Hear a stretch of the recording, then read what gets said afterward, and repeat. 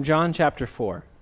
Now when Jesus learned that the Pharisees had heard Jesus is making and baptizing more disciples than John, though it was not Jesus himself but his disciples who baptized, he left Judea and started back to Galilee, but he had to go through Samaria. So Jesus came to a Samaritan city called Sychar, near the plot of ground that Jacob had given to his son Joseph. Jacob's well was there, and Jesus, tired out by his journey, was sitting by the well. It was about noon. His disciples had gone to the city to buy food. A Samaritan woman came to draw water, and Jesus said to her, "Give me a drink." "How is it that you, a Jew, ask a drink of me, a woman of Samaria? Jews do not share things in common with Samaritans."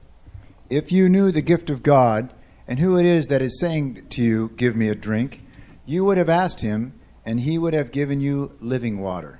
"Sir, you have no bucket, and the well is deep. Where do you get that living water? Are you greater than our ancestor Jacob, who gave us the well, and with his sons and his flocks drank from it?" Everyone who drinks of this water will be thirsty again, but those who drink of the water that I will give them will never be thirsty. The water that I will give will become in them a spring of water gushing up to eternal life. "Sir, give me this water so that I may never be thirsty or have to keep coming here to draw water." Go, call your husband and come back. "I have no husband." Well, you are right in saying, "I have no husband," for you have had 5 husbands, and the one that you have now is not your husband. What you have said is true. "Sir, I see that you are a prophet. Our ancestors worshipped on this mountain, but you say that the place where people must worship is in Jerusalem." Woman, believe me, the hour is coming when you will worship the Father neither on this mountain nor in Jerusalem. You worship what you do not know. We worship what we know, for salvation is from the Jews. But the hour is coming, and is now here, when the true worshipers will worship the Father in spirit and truth. For the Father seeks such as these to worship him. God is spirit, and those who worship him must worship in spirit and truth. "I know that Messiah is coming, who is called Christ. When he comes, he will proclaim all things to us." I am the one who is speaking to you. Just then his disciples came. They were astonished that he was speaking with a woman, but no one said, "What do you want?" or "Why do you speak with her?" Then the woman left her water jar and went back to the city. She said to the people, "Come and see a man who told me everything I have ever done. He cannot be the Messiah, can he?" They left the city and were on their way to him. Meanwhile, the disciples were urging Jesus, "Rabbi, eat something." But he said to them, I have food to eat that you do not know about. So the disciples said to one another, "Surely no one has brought him something to eat." Jesus said to them, My food is to do the will of him who sent me and to complete his work. Do you not say, 4 months more, then comes the harvest?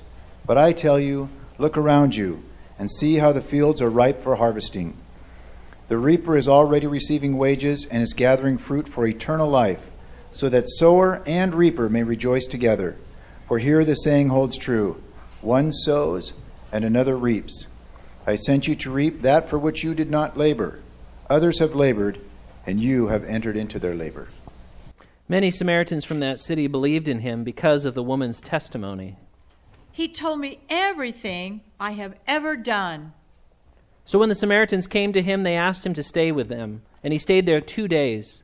And many more believed because of his word. And they said to the woman, "It is no longer because of what you said that we believe, for now we have heard for ourselves, and we know that this is truly the Savior of the world." The word of the Lord. Well, let's pray.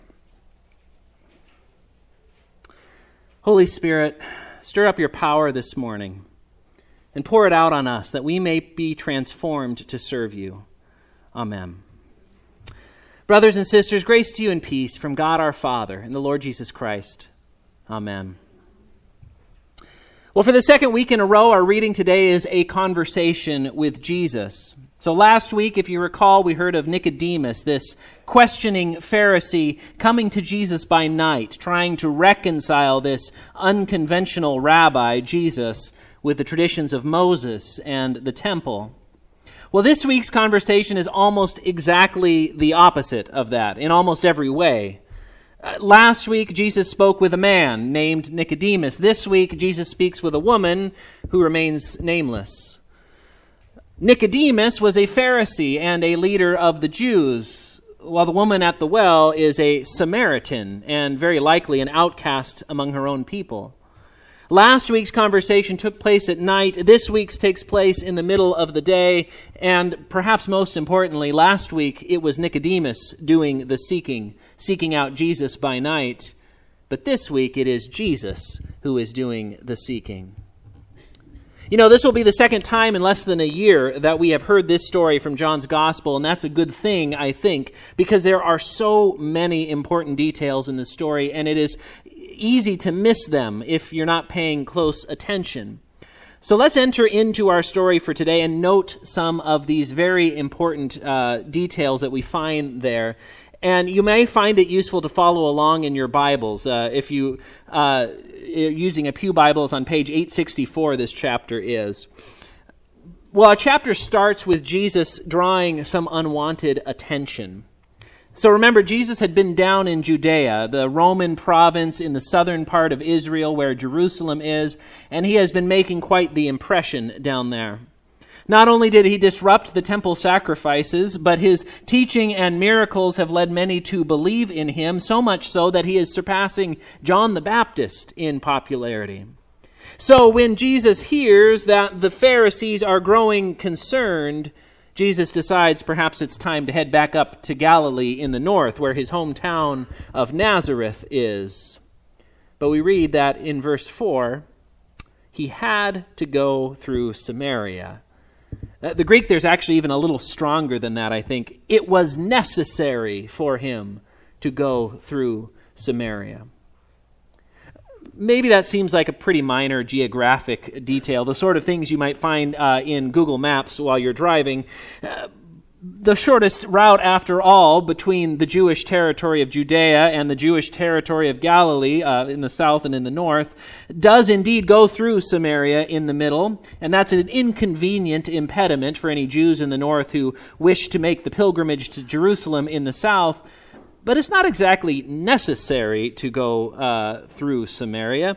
I mean, it is the shortest route, to be sure, but it's not the only route. And in fact, it would be quite sensible for an observant Jew, especially a rabbi traveling with his disciples, to take the longer route, to go around Samaria and avoid becoming potentially ritually unclean, unable to join in for a while to participate in the communal worship.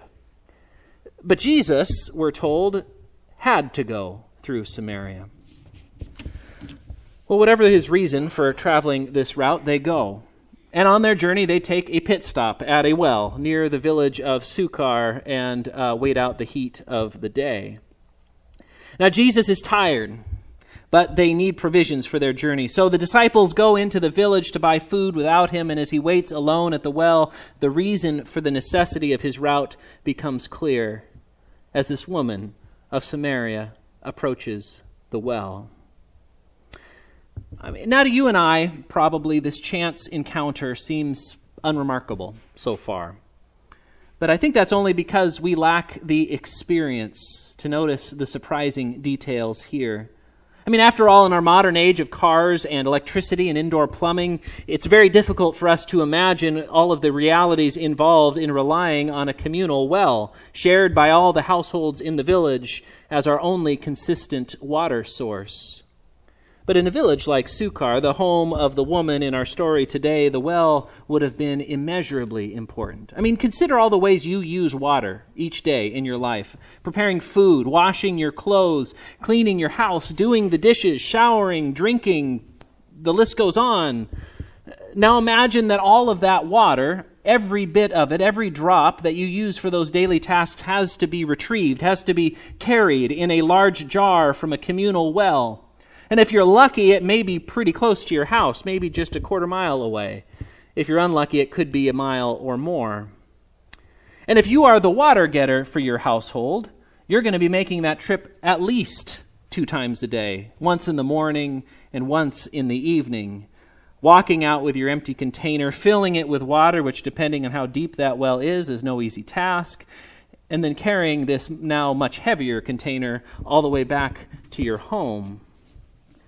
And since it was the women who gathered water for the household work, while the men went into the fields or to the market, the communal well was actually gender segregated, at least depending on the time of day. In the morning and the evening, when it was cooler, the times of day you'd want to be carrying heavy jars of water if you have to do it, it was a women's space. For this is when the water was being collected for the daily work and to get you through the night. But for the rest of the day, well, the well was primarily a men's space, when the men were taking a break from the fields, or maybe travelers are resting on their journeys. And so it's strange that when Jesus is resting at the well at around noon, the middle of the day, out from the village comes a woman on her own to gather water with her jar. There's something strange here. She doesn't belong here, at least not at this time of day, and yet, for some reason, here she is. Now, as we learn more about her, it becomes clear that she's something of a social outcast. She's been married and then most likely sent away by not one or two, but 5 different husbands. And the man that she currently lives with will not marry her. Remember, men are the ones who have power at this time. And while we're not told the exact reason for this treatment, the most likely explanation is that she is unable to bear children. And so it seems that the other women in the village have shunned her, maybe not wanting to be associated with her, or perhaps it's just too painful for her to associate with them.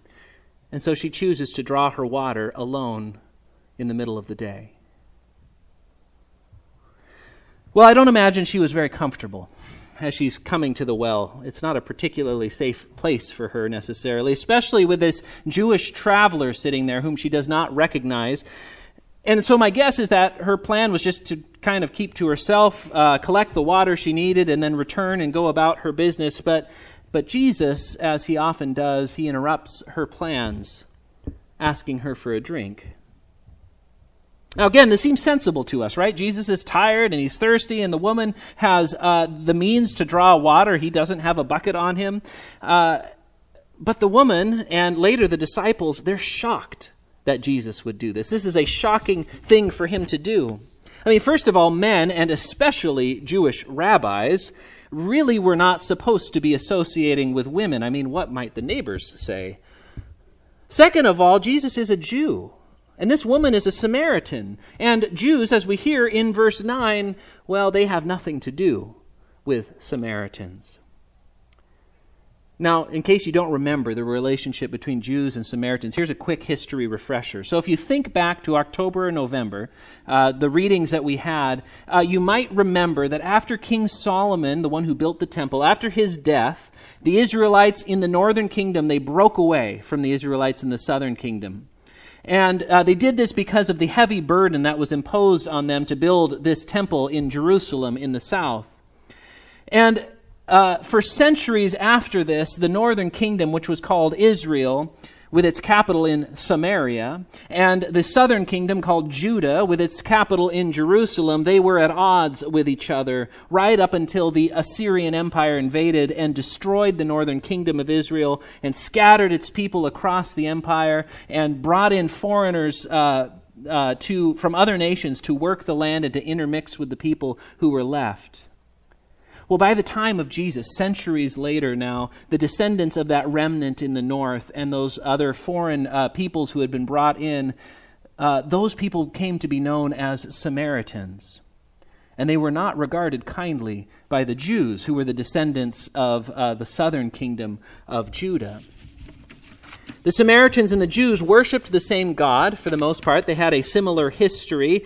But the Samaritans accepted only the books of Moses as Scripture. So Genesis, Exodus, Leviticus, Numbers, Deuteronomy, that was it. And they rejected the Jerusalem temple, insisting that God desired to be worshipped on Mount Gerizim in Samaria. You hear the woman and Jesus talking a bit about where they worship, in the temple or on this mountain. So when Jesus talks to this Samaritan woman, asking her for a drink, he is cutting across 1,000 years worth of divide between these people. As their conversation continues, it only becomes more remarkable. For as they speak, it's clear that this woman is able to engage with Jesus more ably than anyone else in John's gospel. Rather than ending with confusion and how could this be, which we got last week from Nicodemus, that esteemed Pharisee, that esteemed leader of the Jews, this woman keeps up with Jesus, and their conversation varies wildly. It goes all over the place. It goes from the necessity of water to these questions of theological differences between Jews and Samaritans. It goes from this woman's marital history to the identity of Jesus. And throughout this conversation, we notice changes in the woman. You can trace this as if you look. First there is her understanding of Jesus. As the conversation goes on, you can see her perception of him is transformed. First, in verse 9, he's a Jew. What are you, a Jew, doing asking me, a Samaritan woman, she says. Then, starting in verse 11, he becomes Sir. And she addresses him as Sir for a little while. Then in verse 19, he becomes a prophet. I see that you are a prophet. Then she hints in verse 25, maybe he's the Messiah. We know that Messiah is coming, she says. And then she questioningly names him Christ in verse 29, speaking to her people. And finally in verse 42, the crowd from her village who have come out because of her witness, they name Jesus the Savior of the world. The loftiest title we've seen for Jesus yet. It's quite the transformation. But even more remarkable to me is the transformation of this woman herself. She begins this story as a woman out of place. She's coming to the well at an inconvenient time. And as the conversation continues, she's revealed to be an outcast among her people, living with a man who won't stoop to marry her. But by the end of the conversation with Jesus, she is something else entirely. She's a witness of Jesus, bringing good news to her entire village, even if she doesn't yet quite believe it herself.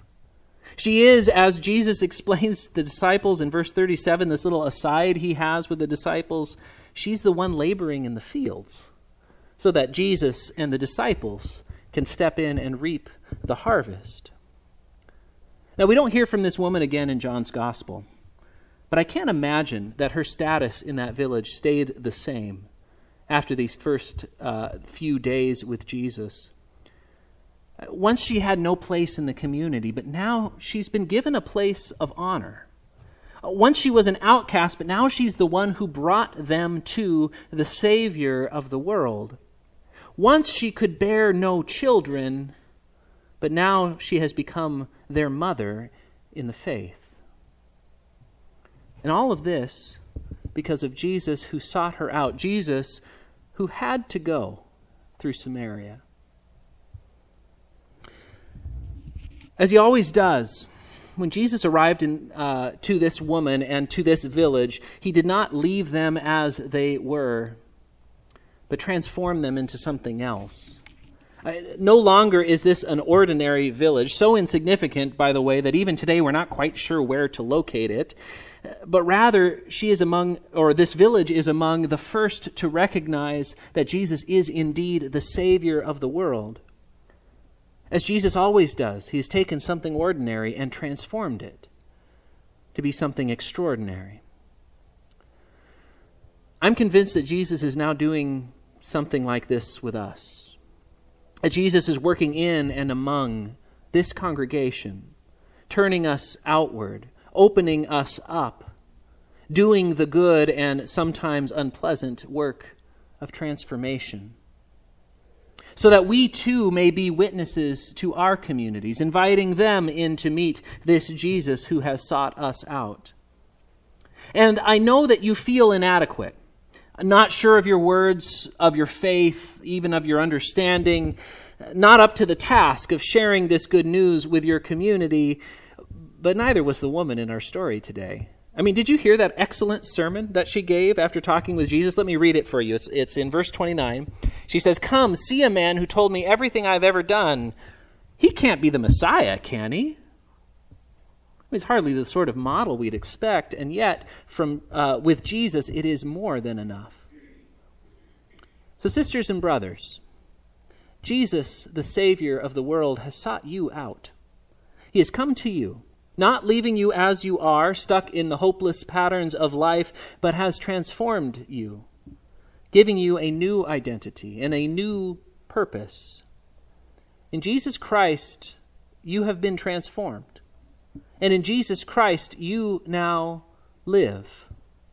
Not according to the old identities, the ones which would keep you silent, but as chosen and beloved witnesses of the surprising grace and love of God. Amen.